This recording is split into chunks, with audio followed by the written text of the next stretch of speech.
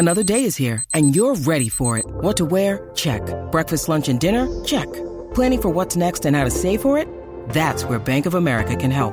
For your financial to-dos, Bank of America has experts ready to help get you closer to your goals. Get started at one of our local financial centers or 24/7 in our mobile banking app. Find a location near you at bankofamerica.com/talktous. What would you like the power to do? Mobile banking requires downloading the app and is only available for select devices. Message and data rates may apply. Bank of America N.A., member FDIC. When you need mealtime inspiration, it's worth shopping Kroger, where you'll find over 30,000 mouth-watering choices that excite your inner foodie. And no matter what tasty choice you make, you'll enjoy our everyday low prices, plus extra ways to save, like digital coupons worth over $600 each week. You can also save up to $1 off per gallon at the pump with fuel points. More savings and more inspiring flavors make shopping Kroger worth it every time. Kroger, fresh for everyone. Fuel restrictions apply. For over 20 years, Dr. James Maxwell and his team at Crestwood Dental have been providing quality care to patients of all ages. They offer a variety of services from cleanings to cosmetic dentistry and restorations with today's most advanced technology, including the most up-to-date lasers, digital x-rays, and impressions. They offer Invisalign and custom aligners with their 3D printer. Crestwood Dental accepts most insurance plans and a membership program for uninsured patients. Schedule today at 314-463-5655 or crestwooddental.com. He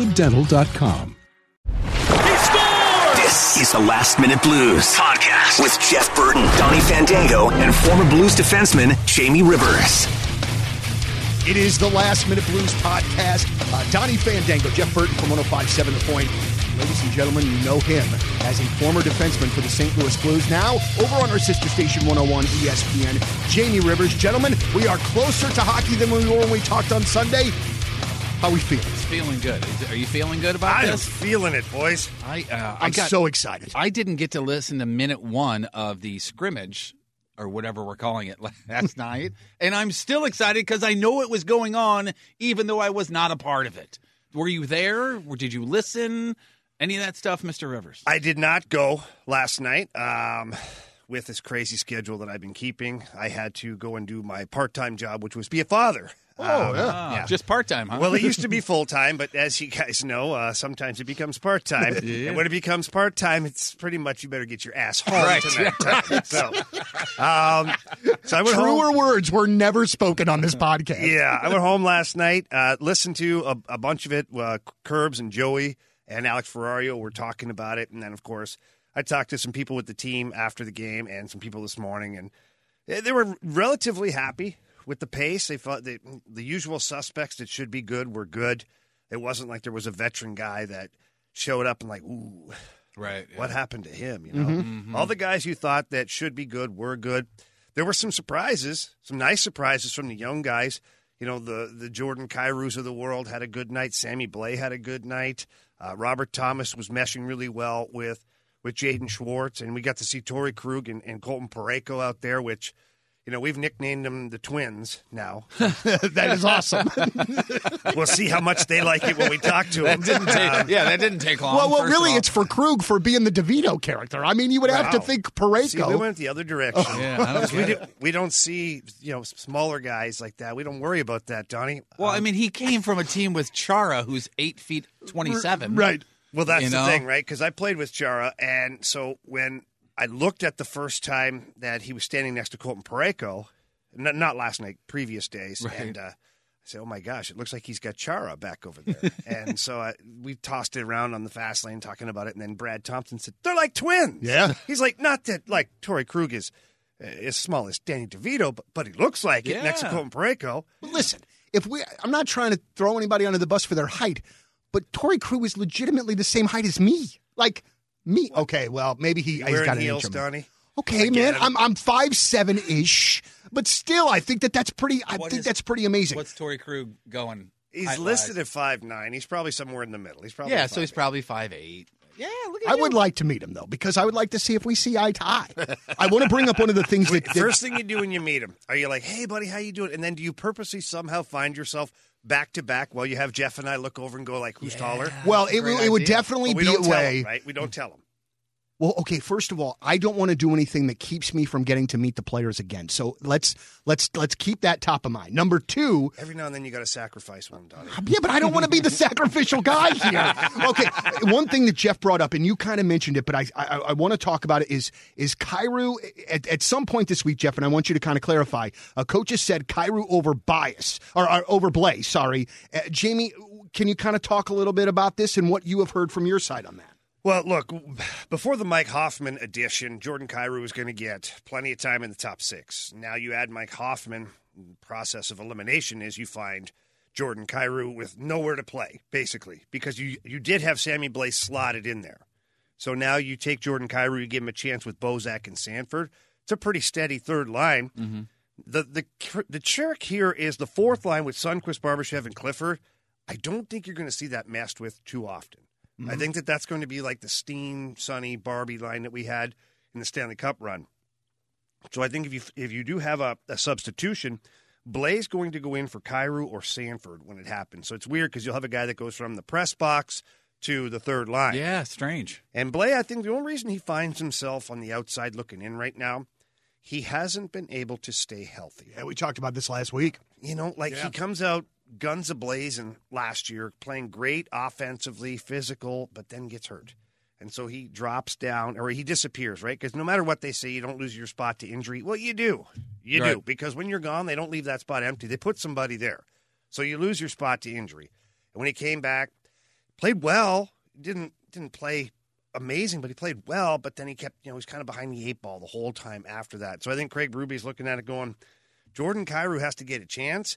We'd really like to see what we have here. I think we know what we have in Sammy Blais, and in a shortened season with lots of hockey like this, maybe Sammy Blais a 30 to 35 game guy, not a 56 game guy. Wow. Well, that's a bit of a knockdown of the peg a little bit, don't you think? Well, I mean, you bring in Hoffman, I guess. So, yeah, if he stays healthy, then so, it could be that he gets another 2 or 3 year deal with the Blues after this. Right, and we're talking about the young guys that can come in and out of the lineup, and you know all the names, obviously. How quick is the hook on these guys with the shortened season? Well, this is the beauty of a shortened season, right? It's like Mike Schilt last year with the Cardinals. At any given moment, you had God knows who in the lineup because, well, we're playing a lot of baseball in a very short period of time. You got to just make it work. You got to make it work. Yeah. And so knock on wood here, Jeff's head. Hello? We're hoping that there's no COVID that comes into this at any point because if that happens, then we know how that story plays out with what we've seen with the Cardinals. So who knows? But basically here you got a bunch of games sandwiched and you got tons of back-to-backs. You're going to be moving guys in and out, in and out, in and out. And the only guys that I think are untouchable are your top 6. And even the top 6 will get shuffled out periodically for guys who are playing well. Like if Zach Sanford's playing really, really well, putting up points, and Jaden Schwartz needs a night off, or Braden Shen needs a night off. Guess what? Zach Sanford can be bumped up in the lineup. Sammy Blais comes in, takes left wing on the third line, and we're all set. That's the beauty of having the depth. Is it as I'm sorry. No. Is it as bad as, hey, Jaden Schwartz is doing okay, but hey, you know what? Let's just rest him because of all of this back-to-back stuff. 100%. Okay. That's going to be the strategy. And I know that's kind of what you just said, but I'm curious, those top 6 or those big guys, will they just have a scheduled night off? They will. They're going to have to. If Craig Berube wants to be able to go to the well at the end of the season and still have something in there, he's going to have to strategically give these guys nights out. Look, Ryan O'Reilly, guys, he plays like 25, 26 minutes a night sometimes. Do that for 56 games where you've got 3 or 4 games in a week. It's not going to work. Yeah, right? But, dude, how are you going to tell Ryan O'Reilly to take the game off? That doesn't seem like that's going to be an easy conversation to have. It's a schedule thing. So he knows it's coming. He'll know. Craig Berube will go, okay, we've circled these 4 games throughout the season. These are going to be nights off for you. That night there, Braden Shen slides over to the middle. We move Zach Sanford up the left wing. Sammy Blais, you're going to play left wing with Bozak and Kyrou. Again, you know what the beauty is, gentlemen? The depth. The depth. Okay, I want to go back to Sammy Blais real quick because he's just the kind of guy that a lot of us love to watch play because he's like a freaking ping pong ball out there. A throwback. But so he plays hard. He plays dirty. He gets not dirty, but he gets in and does the dirty things. Donnie, when it's our team, it's okay. So he has to play that way to be in the lineup. Yeah. But in order to play that way, you're going to get the nicks and the bumps and so it's like he's a victim of his own sort of style of play almost. He is, but some guys can do that role and stay healthy, and some guys can't. It's really as simple as that. Some guys can play through it. It's a weird breed. Trust me, I went through it. Yeah. Not many games I missed for injury, but I can tell you what, I was injured for a lot of games. And it sucks, and it's a tough role to have. But Sammy Blake's going to have to play that way. That's how he differentiates himself from the guy next to him. Now, he has tremendous offensive ability. We've seen that at times. We've seen him, we're like, whoa, look at that goal. Right. Okay, Sammy Blake, well, yeah, he was a scoring guy in junior hockey. He has the ability. But right now, on this St. Louis Blues team, his role is going to be that of a modern-day power forward. We're not going to compare him to, like, Keith Tkachuk, because that's absurd. But a modern-day power forward that can smash into bodies, go to the net, get the ugly goals. Heck, he got one last night at the scrimmage. He goes right to the net, stand there, rebound, he puts it in the back of the net. That's Sammy Blais hockey. Boy, sometimes it gets, and Jeff, I don't mean to because I know you wanted to pop in, but it gets so frustrating when we're watching the Blues from time to time because we see and know the style of play that works for them. Mm-hmm.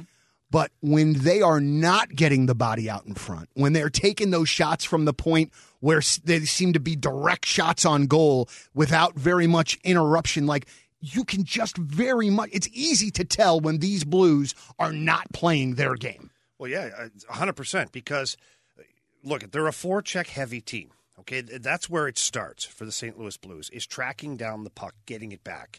If you're not heavy on the forecheck, meaning you're not in there quickly, you're not closing guys out fast, you're screwed. Bottom line, you're screwed. So when the Blues are on their game, you know that when the puck goes in to the offensive zone, there's somebody right on them. And as soon as the puck moves to the next guy, somebody right on him. And then there's usually a turnover, there's a puck battle, and the Blues have it back. And now they're not giving the puck back to the opposition. That's phase one. Phase two is the neutral zone, the transition game. It's where, again, they close out teams quickly. They get to the center of the ice, force him out to the boards, take away his options, force a turnover. They force a foot race or a battle for a puck, retrieve it, and then they're quick on the transition. They're not, maybe they're like it. To play fast, to be a fast team, doesn't mean you have to skate fast. And it's not like the Blues don't skate fast or have some guys who can wheel, but they're not one of the fastest teams with their skating in the NHL. But they move the puck well. And the quicker you can move the puck and the more execution you have, the tape-to-tape passes, well, you can go from A to B 10 times faster by moving the puck properly than trying to skate it there. That's what you call playing hockey fast, is moving the puck back up ice into the opposition's zone. And then again, once you get in the offensive zone, guess what we're doing? Puck possession, grind it down, cycle the puck, activate the D. It's a damn nightmare. Oh, damn it. I cannot wait for a game. I cannot wait for a game. Honestly, I can't. I want to get your guys' opinion on the whole fly into a city and play a handful of games while you're there, as opposed to fly in, play a game, leave, fly another place, play a game. I love it. I think it's fantastic. I don't see a negative in it at all. Maybe other people do. I don't see it at all. I think it saves time, energy, a lot of money, I'd imagine. Will they, and give me your thoughts, but also, is there talk about keeping this after things get quote-unquote back to normal? Okay. That part I don't know about, but I heard Kerber talking about it with you guys yesterday, and I like the idea of it being similar to Major League Baseball in that, you know, he was talking about the West Coast road trips where, you know, you're gone for 7 days, but it just feels like this. Those were good trips. Well, I'm sure that you boys enjoyed yourselves. I'm sure. Just wait for the book. But is that, like Jeff said, is that something that can happen post-COVID? Is that at all possible? Yeah, look, joking a little bit here, I would have loved to have this set up. I mean, I can only imagine. Going into a city for 3-4 days, like especially if you're out in L.A., Anaheim. Before we start telling stories, move on. Yeah. Because I'll be forced to. Imagine spending 3-4 days in Vegas. I mean, I'm just saying, hypothetically, and it would have been kind of fun. Anyways, back to business here. The business side of it is that, yeah, for this year, it's a great idea. It is. Moving forward, I don't know logistically how that works because right now you're only playing your division, right? And moving forward, you'll play the Western Conference, and then the NHL, to grow the game, to really popularize it, they've had 2 games a year against the opposite conference, 1 home, 1 away. Well, that's because if we're sitting here in St. Louis, we don't get to see Ovechkin or Crosby or some of those guys, and vice versa. They don't get to see McDavid or Draisaitl or Ryan O'Reilly. So the NHL tries to move that around so that everybody can get a little glimpse, a little speed bump there, Jeff. Okay? You all right, buddy? Yeah, I'm all right. Apparently, I took a sip of coffee, and it was just like, It you know really what? shook him up, too, Yeah, people. yeah. That's it. I was like, He what? did the air quotes when he said coffee, too. But I was anyway, like, what is this? Go ahead, Irish. Speed bump. It was good. I guess I was getting too fast. Anyways, but yeah, I like the concept for this year specifically. Go in, play your 2 games. The back-to-backs are going to be tough, but it is better once you're somewhere and you can like actually unpack your little carry-on bag, because the road trips out west, sometimes as much fun as they could have been at times. It was, you fly in, you settle in, you pregame nap, play the game, but you got to pack your bag before you go to the rink because you're going up to San Jose after the game. You're going from San Jose back down to Colorado on the way home, and then you're going to hit Chicago, and then you'll hit St. Louis and be back home for a week. So, how do you pack for that? It was a pain in the ass. It's what silver spoon problems, right? Yeah. Like, oh, boy, you're chartering around. That must really suck. Oh, what did you have tonight? The shrimp cocktail? Right, yeah. Or the filet mignon? But you know what, though? And I know that we joke about that. But it wasn't like that when I started. But that shit ain't easy, man. No. That is not easy for people. It's a grind. Like legitimately, that is one of the reasons that makes you guys professionals, because you can deal with that. When I have to travel, I'm a disaster. And I'm not even doing anything. Stay focused. Oh, I can't imagine. Stay focused when they're handing you free alcohol. I Focus. I always think about, if you're 21 years old and a professional hockey player going from a different city to a different city, I just am glad that Jesus didn't put me in that position. we are all. But because it just He must not wouldn't. like me very much. To be in that position. with all the back-to-back stuff, how let's just assume Bennington is back on his rails and he's doing well. Yep. How soon, with all the back-to-back and all that stuff, do we see Husso? I think you're going to see him right away. Like game 2, you think? Yeah, I Really? think so. Because, look, you're going to Colorado, and this is an interesting situation. Is Colorado's high altitude? Yes, Jeff, I said high. All right. Anyways, yes, high altitude, and that's always a challenge when you're going to a place like Denver to play a game. It's even more of a challenge when you haven't had a preseason. You haven't had a full training camp, and you're going in for back-to-back games. That team has been doing their training camp at high altitude. So they're going to be ready. They're sitting there waiting to prey on the Blues. And people, I say, oh, is it really that big of a difference? Let me explain the best I can. It's not initially. You get on the ice, you feel fine. The problem happens when you get overextended on a shift and you empty the tank. And the tank doesn't fill up like it does ordinarily. It gets to like a quarter full, then you got to go again, and the tank is empty quicker. And so you wear down faster. And goalies, if they're getting a lot of shots, well, the tank starts to hit the empty mark, and it's hard to get the gas back in the tank. This is why it's so important to have the depth that the Blues have, so that hopefully you can manage shift length and number of shifts. And if you see a line that gets stuck out there in their own end, especially in the second period where you've got the long change, that 80 feet feels like 80 miles. Sometimes you're looking in the distance, you're like, hey! And you can't look at Berube and go, I'm just tired. Can you skip me this time? And the best part is that you can always tell when a team's been in their end for a long time, because hockey, when you skate with bent knees. Yes. Right? You're bent, you're leaning into it. As you get more tired, the knees don't bend as much. So we have a saying in the hockey world, you go, so-and-so straight-legging it. That means he's exhausted. He's literally not even able to bend his legs anymore. So being the gentleman that you are all, you will just go prey on him immediately, correct? Once we're out of trouble, maybe the next commercial break or something, be like, hey, dude, how you doing all straight legs? over there. I saw a little clip with Nathan McKinnon from Colorado the other day, and talking about one of the things that he was excited about for the Avs for the first time in a while was their depth. And he was kind of talking about how he feels it rivals anybody else in the division. Can you kind of speak to that depth a little bit? And who else in the conference, does Vegas, do they have the depth that the Blues in Colorado also have? So here's where I would disagree with Nathan McKinnon. I guess maybe he's right because it's the most depth they've had. Sure. Okay, so we'll give him a half a point for that. But beyond that, they're not as deep as the Blues are. They're not as deep as Vegas is. Heck, they might not even be as deep as some of the other teams in the division. Wow. But their high-end guys are high-end. Mm-hmm. Like Nathan McKinnon, I think, is the best player in the NHL. He skates, shoots, passes. He's rugged. He can fight you. You don't want him to do it, but he can. Yeah. I think he's the best player in the NHL. And when he's rolling, it's tough to stop them. And so Colorado, although it's the most depth that maybe he's seen, they're still susceptible as you get deeper into the lineup, as you grind down a team like that. In the playoff series, they don't scare me. They honestly don't. And their goaltending has a huge question mark.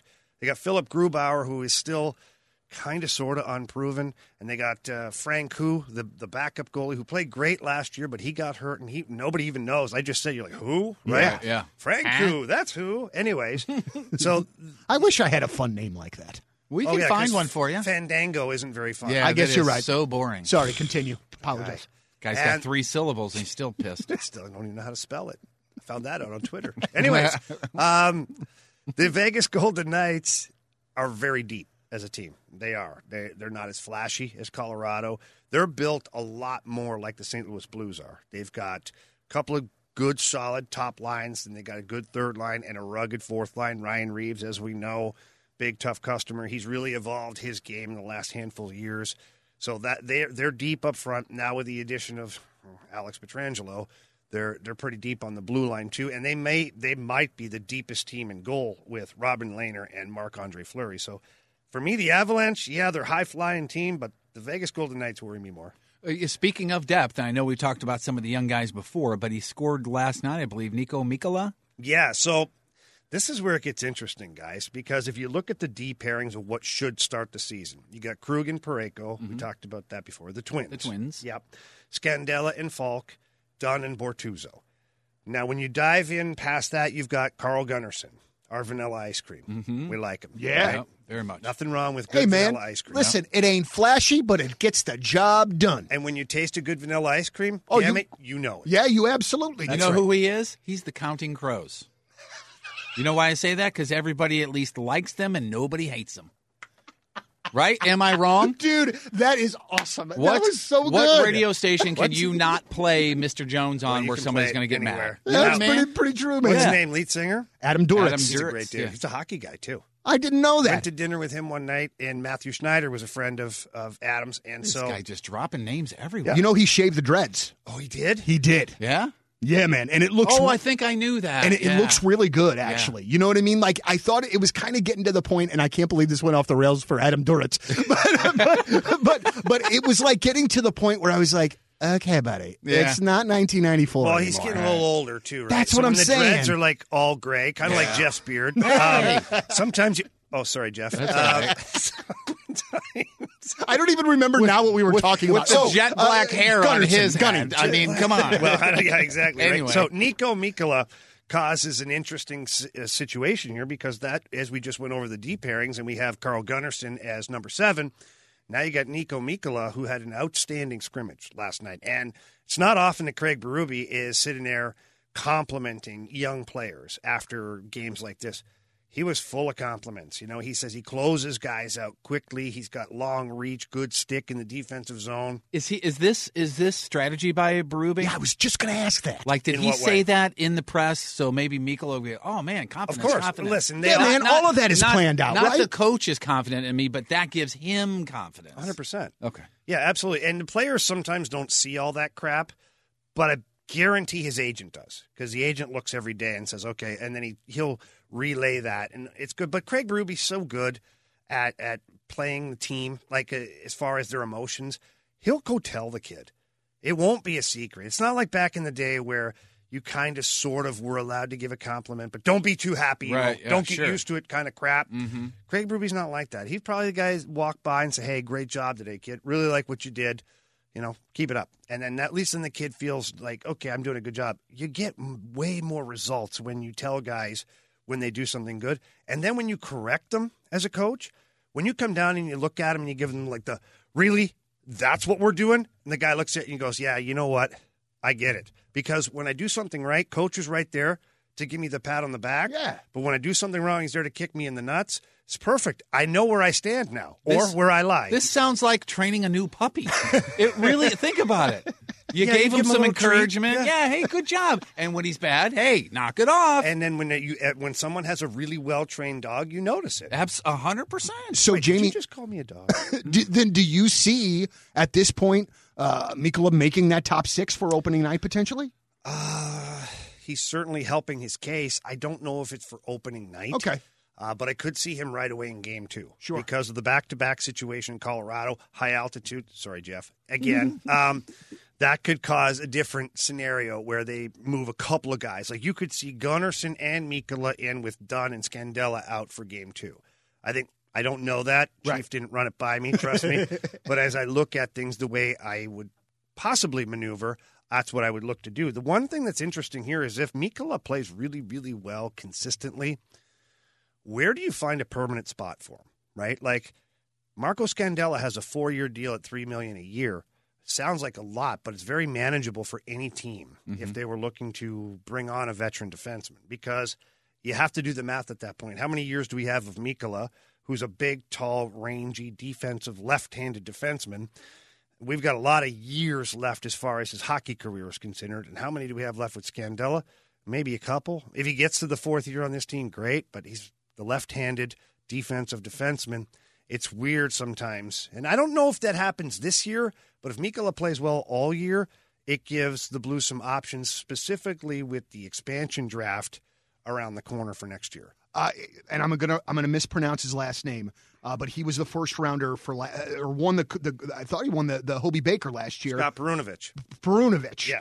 Easy for you to say. Right. Can you talk a bit about him, because obviously he has been spoken of very highly, not even just since the Blues have picked him and signed him, but prior to that. Can you kind of talk about where he fits into this whole mix? Because obviously it's not immediately. He won't be one of the first call-ins or anything. But you could see him go in for Vince Dunn at times. You know, I don't say they're very similar in their style of play, but when you look at them side by side, you would say, you know what, that's kind of a body double in a way.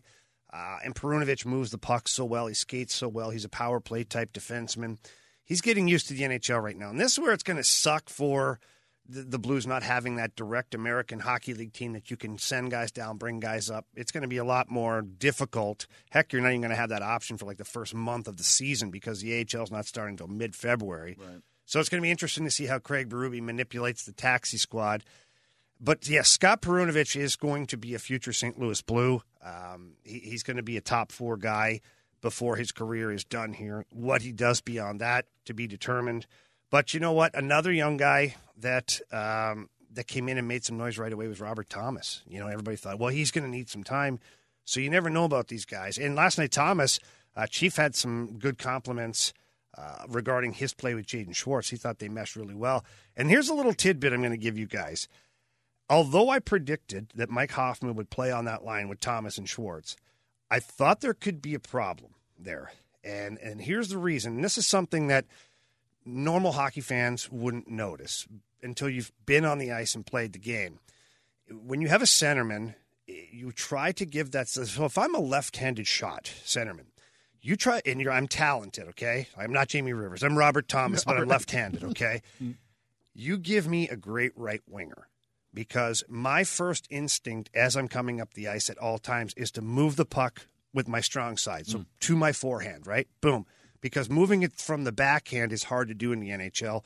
Doesn't mean the guys can't do it. The defensive schemes are so good and guys knock down pucks, and it's not as authoritative as a normal front pass, you know? Mm-hmm. So you look for that right winger. The problem with this one is Robert Thomas is a right-handed shot. So last night in their transitions, in their zone exits, and their zone entries, where do you think the puck found itself more times than not? To his left. To his left. Who's on the left?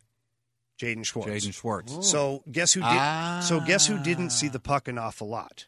Mike Hoffman. Yeah. And when he did get it, it wasn't in ideal situations. It wasn't perfect. It wasn't crisp. They had some moments. Don't get me wrong. I thought they had some good moments, but it's going to be interesting to see how this plays out, whether they try to pull a switcheroo and say, hey, Hoffman, you're going to play left. Schwartz, you're going to play right, because we want to put the guy with more goals over here, but he's not really a left winger. He's a left-handed shot, but he prefers to play the off wing. Do you see some kind of transition where they break up the O'Reilly, Perron, Schenn line? Does Schenn now become a centerman on that next line, and you put Hoffman on the right? I don't know. That makes me nervous. Listen, about guys, breaking up that line, though. But it feels like a good problem to have. Am I wrong? It is. And look, that was one scrimmage. Right. Okay? But I'm just saying traditionally, and this is a lot of years of playing hockey that I'm using this, is you look at all the great players, all the great centermen who were puck distributors. they always had that winger that was to their strong side. It's easier. Even Wayne Gretzky had Jari Kurri. When you look at that, you're like, okay, wow, that's my guy. Wow, that is today's education right there. And I'm going to watch that from now on. When somebody's coming down, a centerman's coming down with the puck, if he is left-handed, I'm going to watch, and he's probably, the percentage is he's going to pass to his right side. If it's a condensed situation, meaning there's a lot of pressure coming from different areas, he's absolutely going to his forehand side. If his winger is right-handed. Yeah, okay. Now, there's some exceptions to I brought up Gretzky, Kurri, but that's why the left wing was never all that important for Gretzky and Kurri. Like, they rolled Dave Semenko, Mike Krushelnyski, like, you name it. Oh, guys, I hadn't heard those guys in a minute. Such hockey names, too, right? man. They played left wing with Wayne Gretzky. Why? Not because it was irrelevant, but it kind of was. Because he had Jari Kurri, and that's where the puck went 95% of the time. Yeah. Just real quick, and this is just a random hockey thing that has nothing to do with what we're talking about. I always loved Esa Tikkanen, both as an Oiler and as a Blue. For the helmet, if nothing else. Well, I just loved that his job being that professional sort of pest. Like, I thought that was amazing. Like, he was Esa Tikkanen was a unique individual. Okay, he played here. I played with Esa Tikkanen here in St. Louis. Okay, and Tiki lived just down the street from me. And Tiki spoke 7 different languages, not one of them correctly. And well, I could do that. Like, even the Finnish guys would like listen to him, and they'd look and be like, "I have no idea what he just said."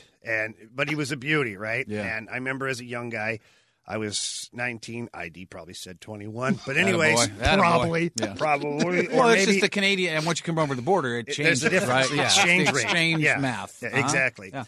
But Tiki took me out for dinner one night, a nice place, Morton's, down in Clayton. I'd never seen a place like that. I mean, just from a small town in Canada. Morton's Steakhouse, right? Morton's Steakhouse, yeah. I'm like, holy crap.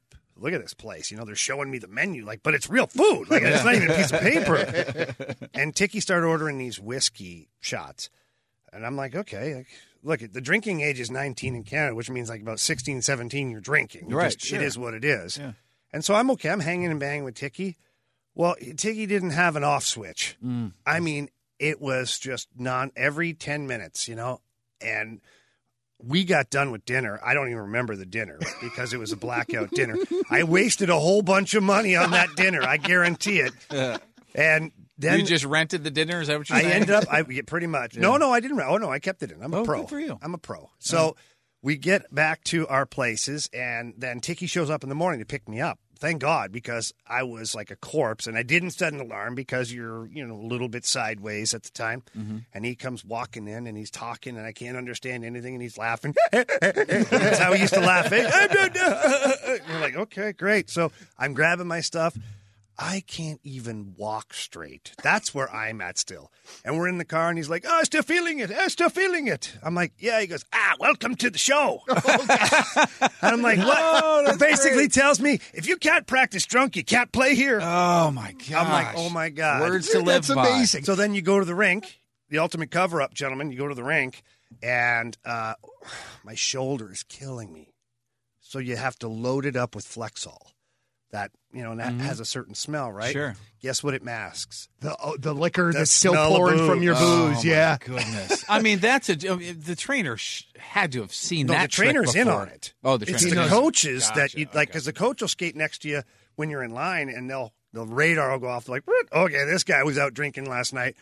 Now, the coaches are smart. If you skate by somebody and he's covered in Flexol, it's literally like, okay, why is there a candy cane skating out here today? Man, I spent a couple years of Sunday nights doing the Sunday night ritual at Pops.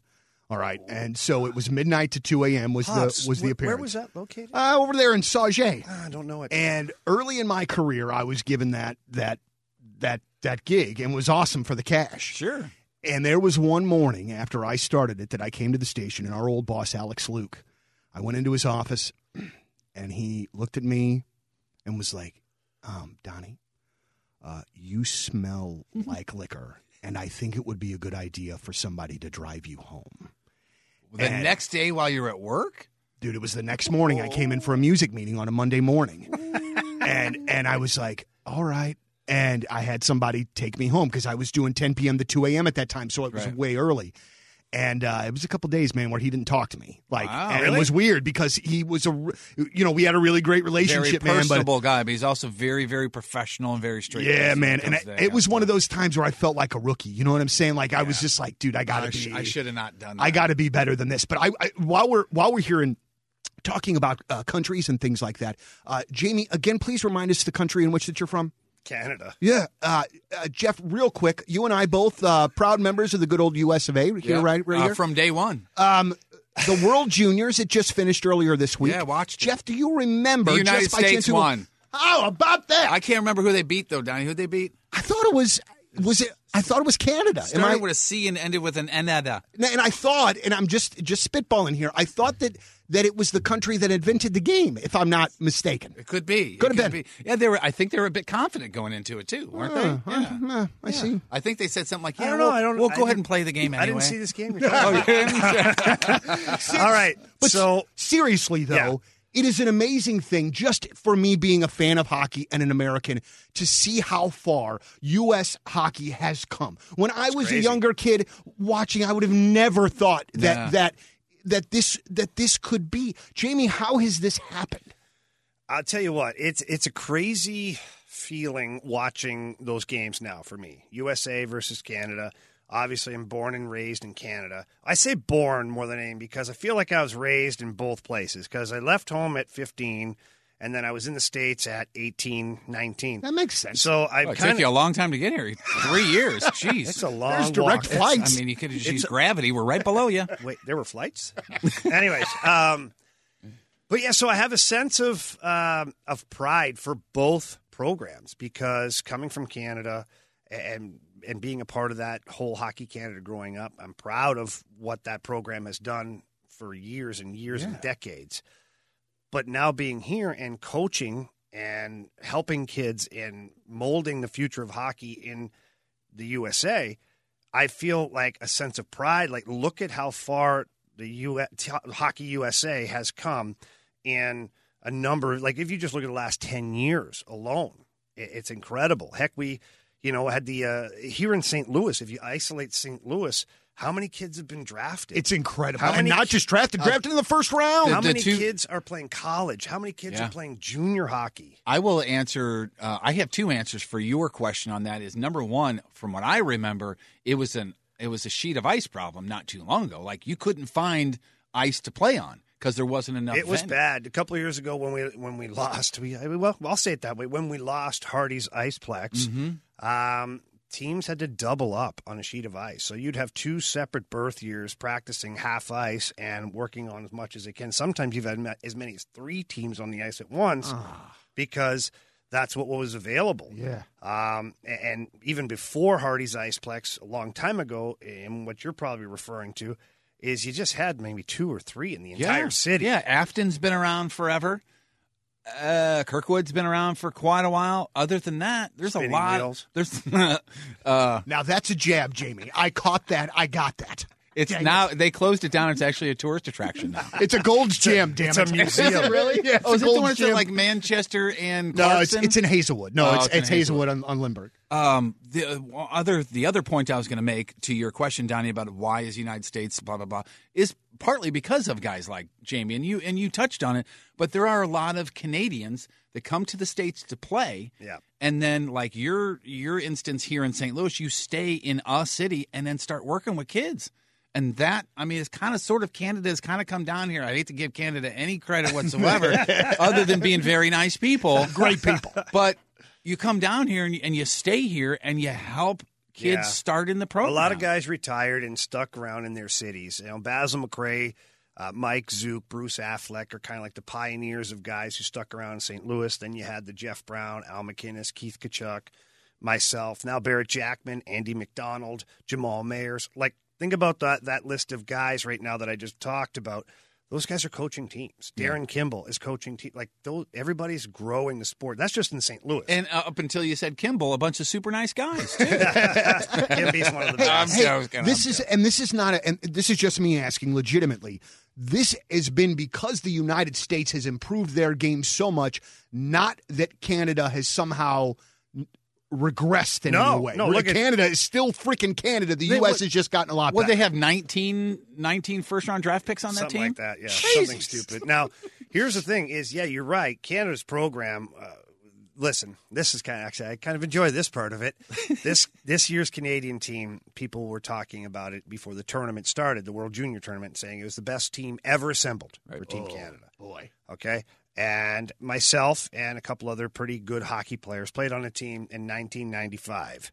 And we still believe we were the best team to ever play. We were the first team to ever go undefeated in the tournament, and we were the first team to win the gold medal that way. And so when Team Canada lost the other night, I was kind of like, I'm okay with this. You still got your You're Mercury Morris for the when someone finally loses in the NFL. I slept with my medal on that night. Said, look what you can't have, boys. Can you give us some names of your teammates on that team?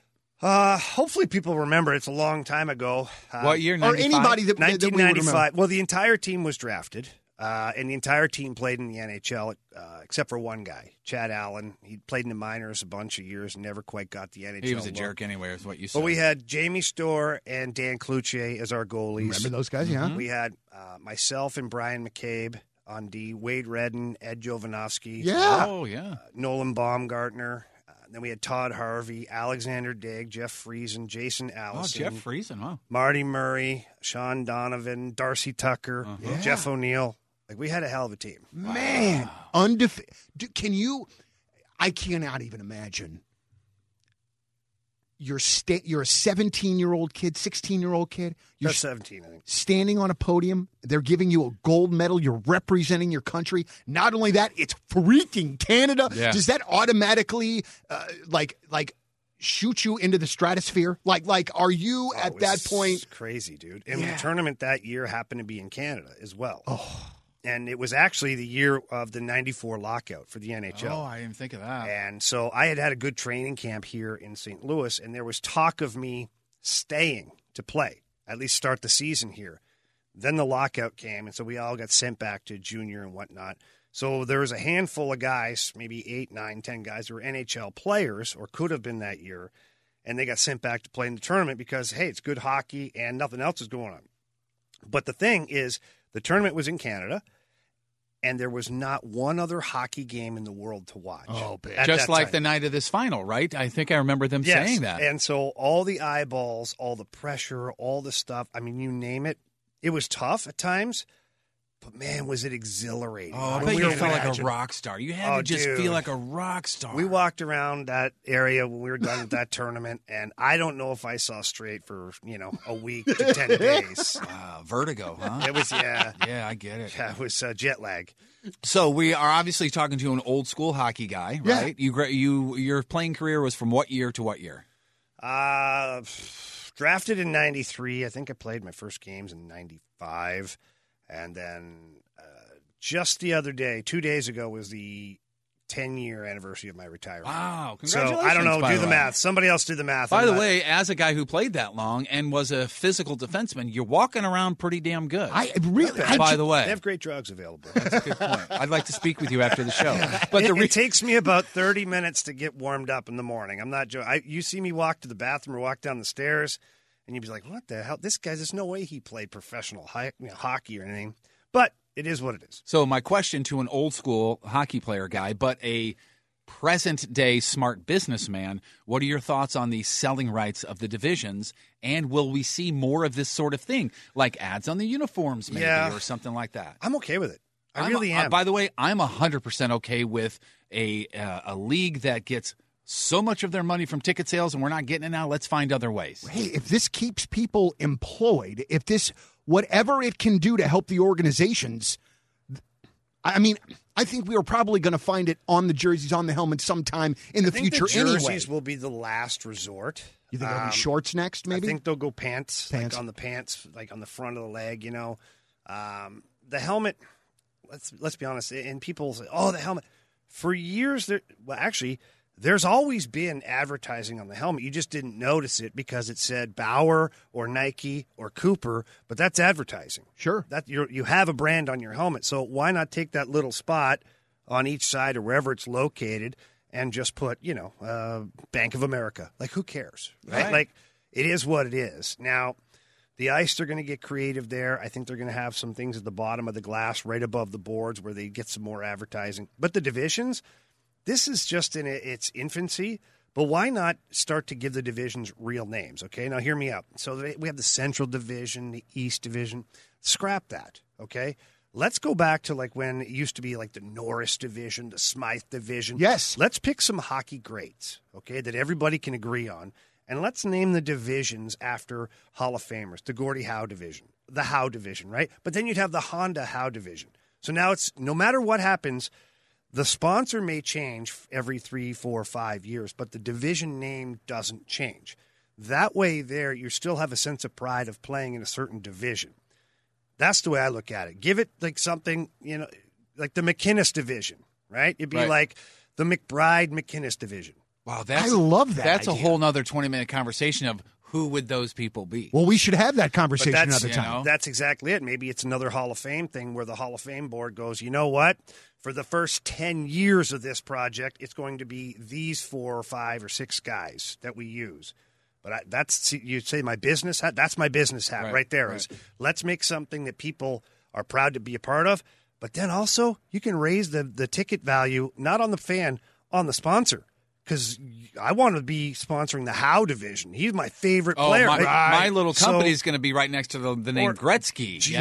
GMC. Yeah. Like the Detroit company, Gordie Howe. We'll buck up for that, Yeah, makes sense. Boy, it's amazing when he has good ideas. They just catch me by surprise. I'm not prepared for him. Yeah, I got a zinger in. Well done. I got a zinger in. At least one. Everybody should enjoy their first goal. All right. Well, boys, I think we're going to wrap it up for today, if that's all right. Now, listen, good. Here's what we need. We've got Blues hockey starting on the 13th, all right? So that's right around the corner. We will be back with another Last Minute Blues podcast on Monday. Now, we are going to number these episodes so that people can find them easier. So although that we've been doing this show for a while, we are going to call this Last Minute Blues podcast number 1. All right. So then that way, if we have a guest, and maybe that guest was, say, number 16, Brett Hall. Oh. Maybe on show number 16, we can get Brett Hall. Maybe. This again was Jamie's idea. Where's our producer? So we have got a lot. But share us with your friends. Tell folks about us. We are going to be doing this up the 2021 St. Louis Blues season as best as we can. It's the Last Minute Blues podcast. Jamie Rivers from 101 ESPN. Jeff Burton, Donnie Fandango from 105.7 The Point. As always, let's go Blues. The Last Minute Blues podcast. Hear more at 1057thepoint.com. Peloton, let's go. This holiday, with the right music and the right motivation from world-class instructors, we're going to pick it up a notch. It's the holiday season. You might just surprise yourself with what you're capable of. Work out to thousands of live and on-demand classes, from running to cycling to yoga. Try Peloton risk-free with a 30-day home trial. New members only, not available in remote locations. See additional terms at onepeloton.com/home-trial. Peloton, motivation that moves you.